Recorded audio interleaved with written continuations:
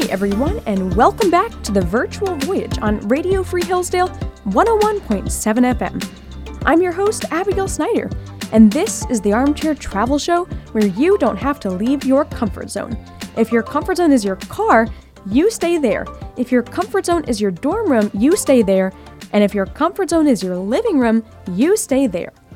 Last time on the Virtual Voyage, we were in Israel, and we toured the tunnels underneath the Western Wall.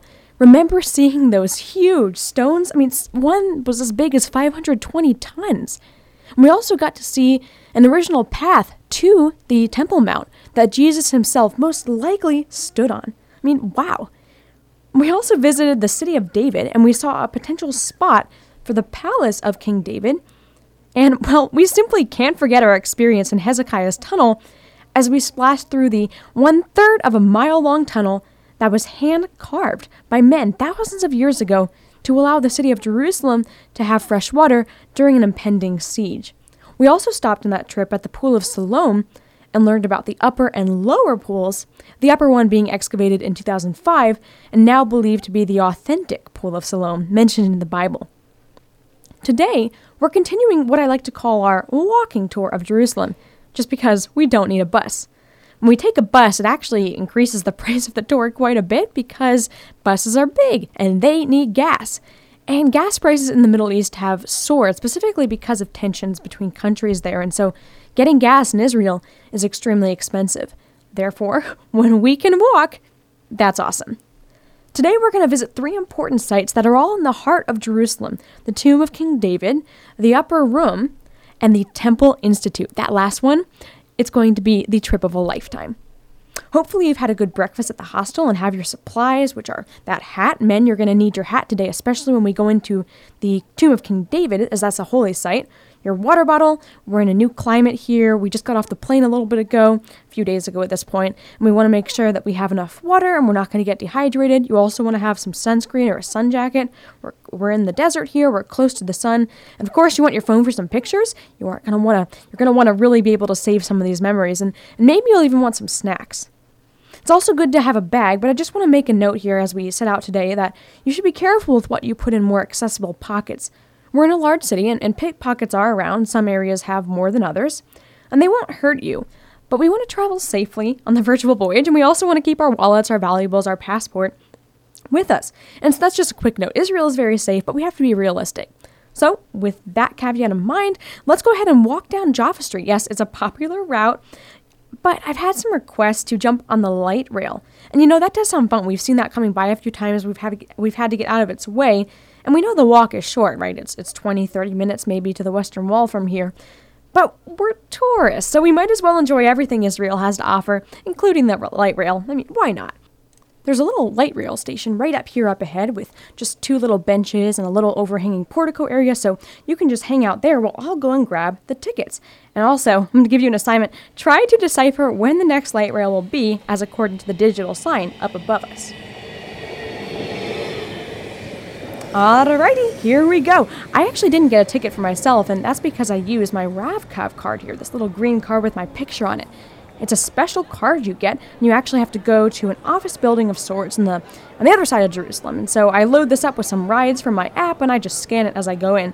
A lot of people do that, especially people here in Israel who maybe use public transportation a lot and don't want to be buying tickets every time.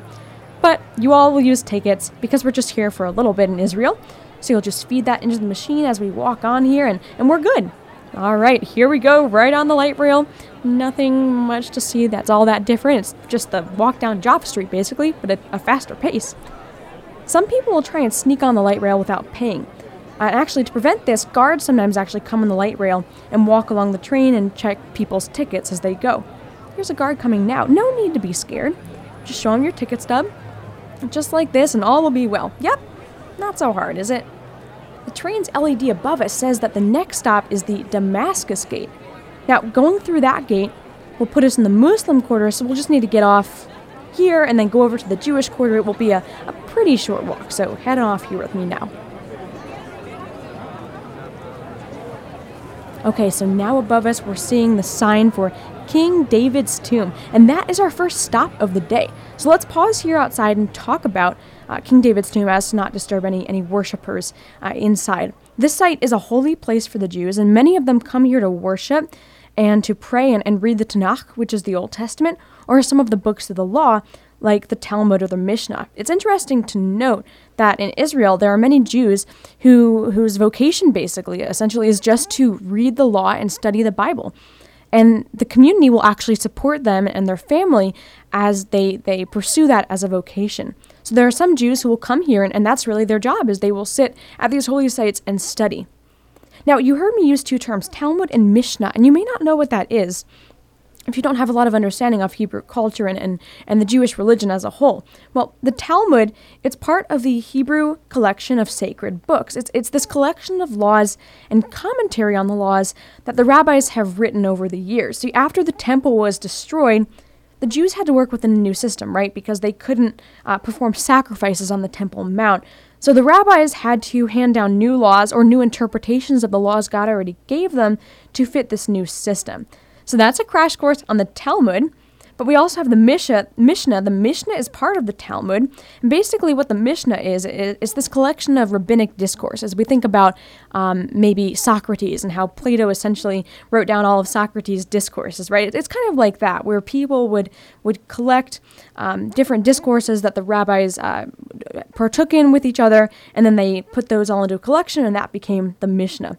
So there you have it, Talmud and Mishnah here on the Virtual Voyage on Radio Free Hillsdale 101.7 FM. See, many Jews will study those books, and like I said, the holy sites are popular places to do so, even if you're not someone who pursues a vocation of only studying the law and only studying the Bible. This right here is the traditional site for the tomb of King David, but I want to just make a note before we go in that most archaeologists and historians will tell you that this actually isn't the tomb of King David, rather. In 1 Kings 2:10, we read that David slept with his fathers and was buried in the city of David. Okay, do you remember last time when we were in the city of David down there with Hezekiah's tunnel? I told you that the city of David can refer to different places. The city of David could mean the location we were at on the last time on the Virtual Voyage, where Hezekiah's tunnel was at and the palace potentially was at. It could mean Jerusalem itself as a city. In Luke 2:4, we also read that the city of David can be called Bethlehem. So we have many different city of Davids, essentially, and we rely on context and more specifics within the text to know what city of David we're talking about. Here, it's not all that clear. I will say it does seem unlikely to have King David buried within the walls of the city of Jerusalem, even if the walls were maybe in a different place back in his time. The Jews really didn't look favorably upon burying someone within the walls or close to the city walls because it's ritually impure to do so. Archaeologists have more specific evidence on why this isn't the tomb, but that's beyond the scope of why we're here. I just want you to be able to have that context and understand that while this probably isn't the tomb of King David, it's still a significant place because so many Jews are coming here and worshiping and praying at this site. It's significant because the Jews believe that the spirit of the holy dead person actually resides at their tomb, so it's very special for them to come here and pray. And they would say that we can always reach out to God, but having the chance to do so at a place where, say, the spirit of David is residing, that's even better. So I'm going to give you 10 or 15 minutes to go in and have a chance to pray and look around. But I just want to note something because I was very confused by this when I first went in. There's this raised structure inside the tomb, and it almost looks like a casket. Well, it's more so of a marker. You have to understand that we're standing on the top layer of Jerusalem, right? There are thousands of years of layers below us. So if David is buried here, he's buried many layers below us. So that's kind of just a marker for us to be able to focus around, you could say. And one last thing, men will go in on the right, just like at the Western Wall, and men need to have their heads covered at a holy site like this. So men put on your hats, and then women will go to the left. So you can go up to the tomb and pray. Some people put their hands on it, maybe their head to it. Do whatever you're comfortable with, and I'll see you soon.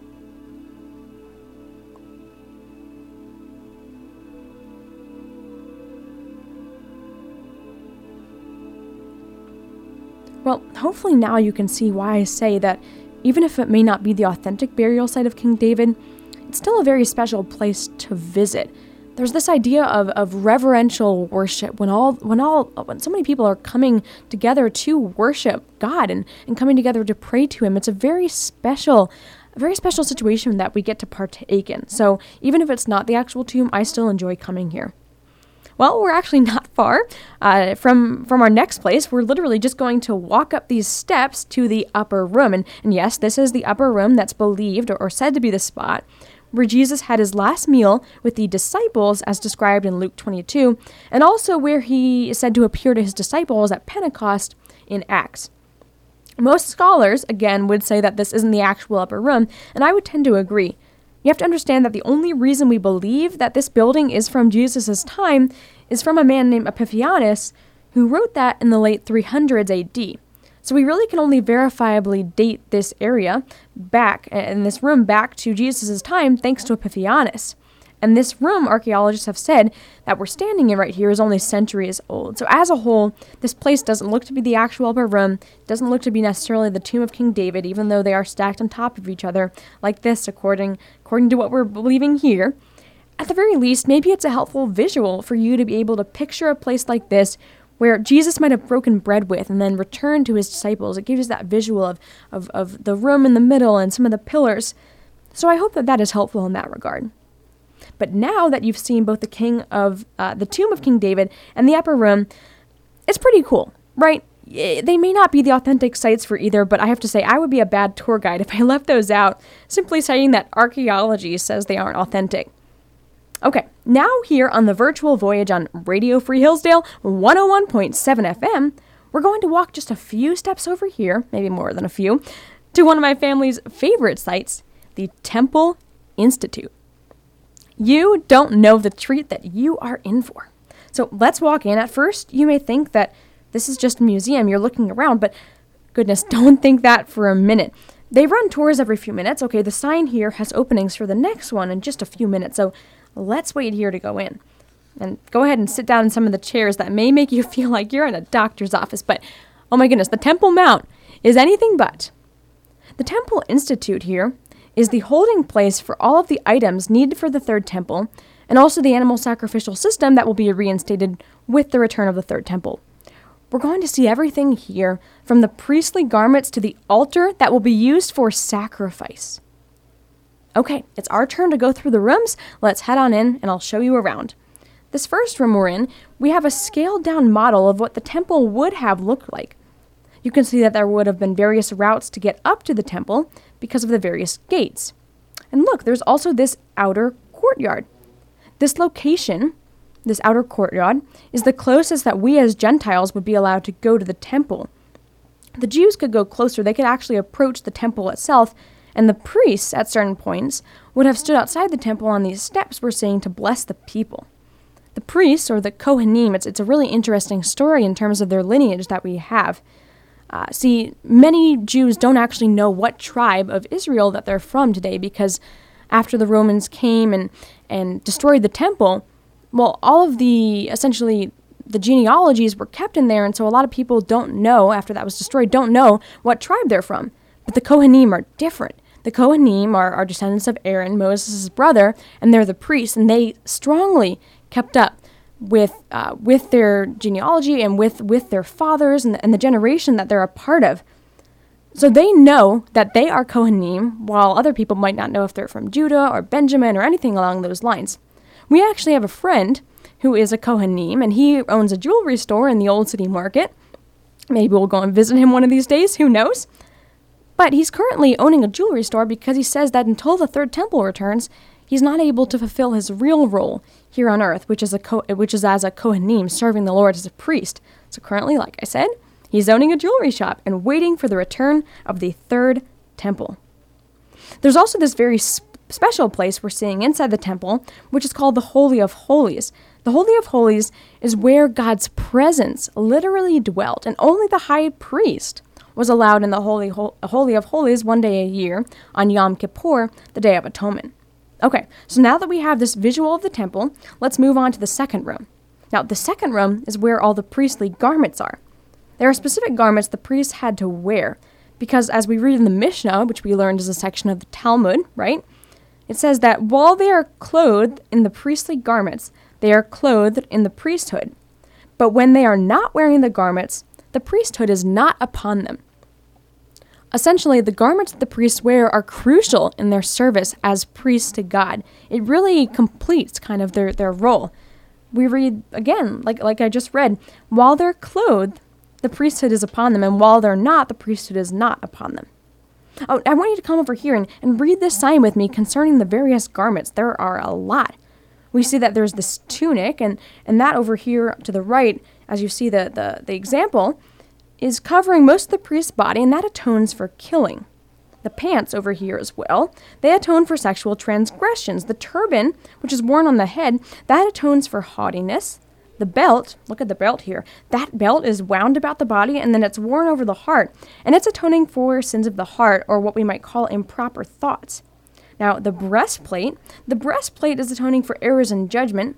And then the ephod, okay, the ephod's interesting, we'll get to that in a moment, that atones for idolatry. The robe here, look at the robe, quite pretty. That atones for evil speech. And then the high priest's crown, look at that glorious crown. That atones for arrogance. So all of these different garments are essentially serving in different ways to atone for the sins of the people.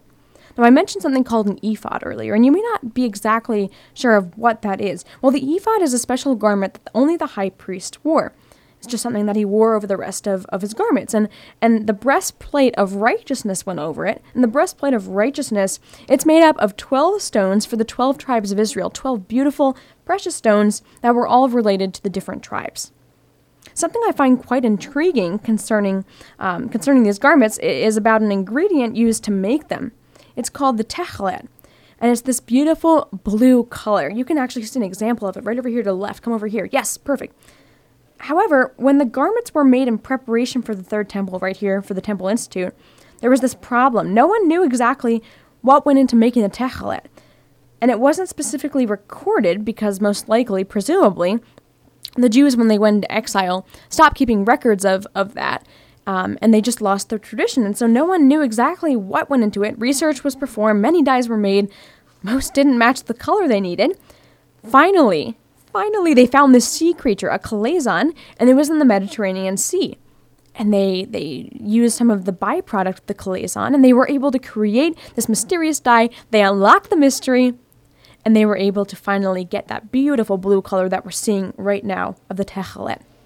So the main takeaway that I want you to have from this room with the garments is that the priests in the third temple will be wearing these garments.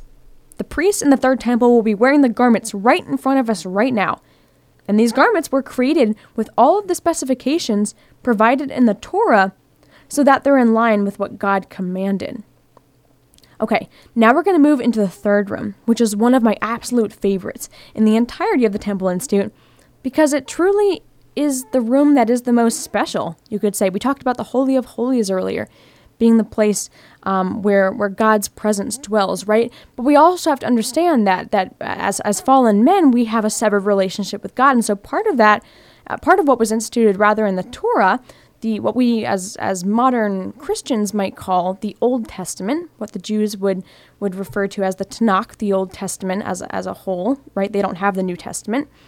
Well, the Jews essentially are believing in the sacrificial system still, because they believe that sins need to be atoned for through animal sacrifice. And so this altar here, standing right in front of us, is what's going to be used for that in the third temple. It could be deassembled and reassembled in just 6 hours. This right in front of us, this kind of three-dimensional right triangle with the ramp right here. Yes, exactly, that altar. So think about it. If the Jews get control of the Temple Mount on a morning, they will be up there later that afternoon or evening performing sacrifices. Right here on this ramp where the animal can be sacrificed, the blood can run off, all of that. It's so crazy, and it's so cool that we are seeing this. Okay, now on to the last room. And this last room, it contains articles that will go into the Holy of Holies, that very holy place where only the high priest goes once a year. So look around. Now, from what you know about the Holy of Holies, from maybe your study of the Bible, what do you think is missing from this room? Well, it's the Ark of the Covenant. The Ark of the Covenant should be in the Holy of Holies. However, since the Babylonians conquered Jerusalem, it's been lost. And some people think it may be under the Temple Mount, just hidden. Some people say it's in Egypt. Regardless, the Jews believe that their Messiah will find it and put it inside the Holy of Holies when the third temple is built. Okay, also over here, look at this huge curtain. that partitions off the Holy of Holies. You may remember a curtain like this from the story of Jesus' crucifixion. Remember when Jesus died, the curtain of the Holy of Holies was split in two. And Christians would say this is signifying the fact that Jesus did away, essentially, with the old sacrificial system because he was the perfect sacrifice and atoned for all sins. The argument would be that the Holy of Holies was no longer only for the high priest, as Jesus made a way for all people to have communion with God, and so there was no need for some partitioned off place where God's presence dwelled. God's presence could now dwell among all men. And so that's more of a distinguishing mark between the religions of Christianity and Judaism, because Christianity obviously believes that Jesus came as the perfect sacrifice, and Judaism believes that the old sacrificial system is still in place and that Jesus was not the Messiah and that the Messiah will come and rebuild the third temple. Okay, so take a final look around and let's head on out. I mean, what a day. Think about everything we saw. And the Temple Institute, I mean, it does not get better than that. Like, think about this. One day we'll be seeing on the news that the Jews have gotten control of the Temple Mount and are going to be restarting their sacrificial system.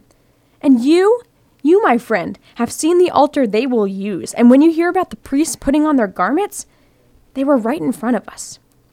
Today's a day where you're going to need to go home and process what we saw. I'd encourage you to grab some tea from the hostel's kitchen and maybe a pastry from one of the bakeries nearby and sit down and reflect. For now, here's the hostel, so I'll see you soon.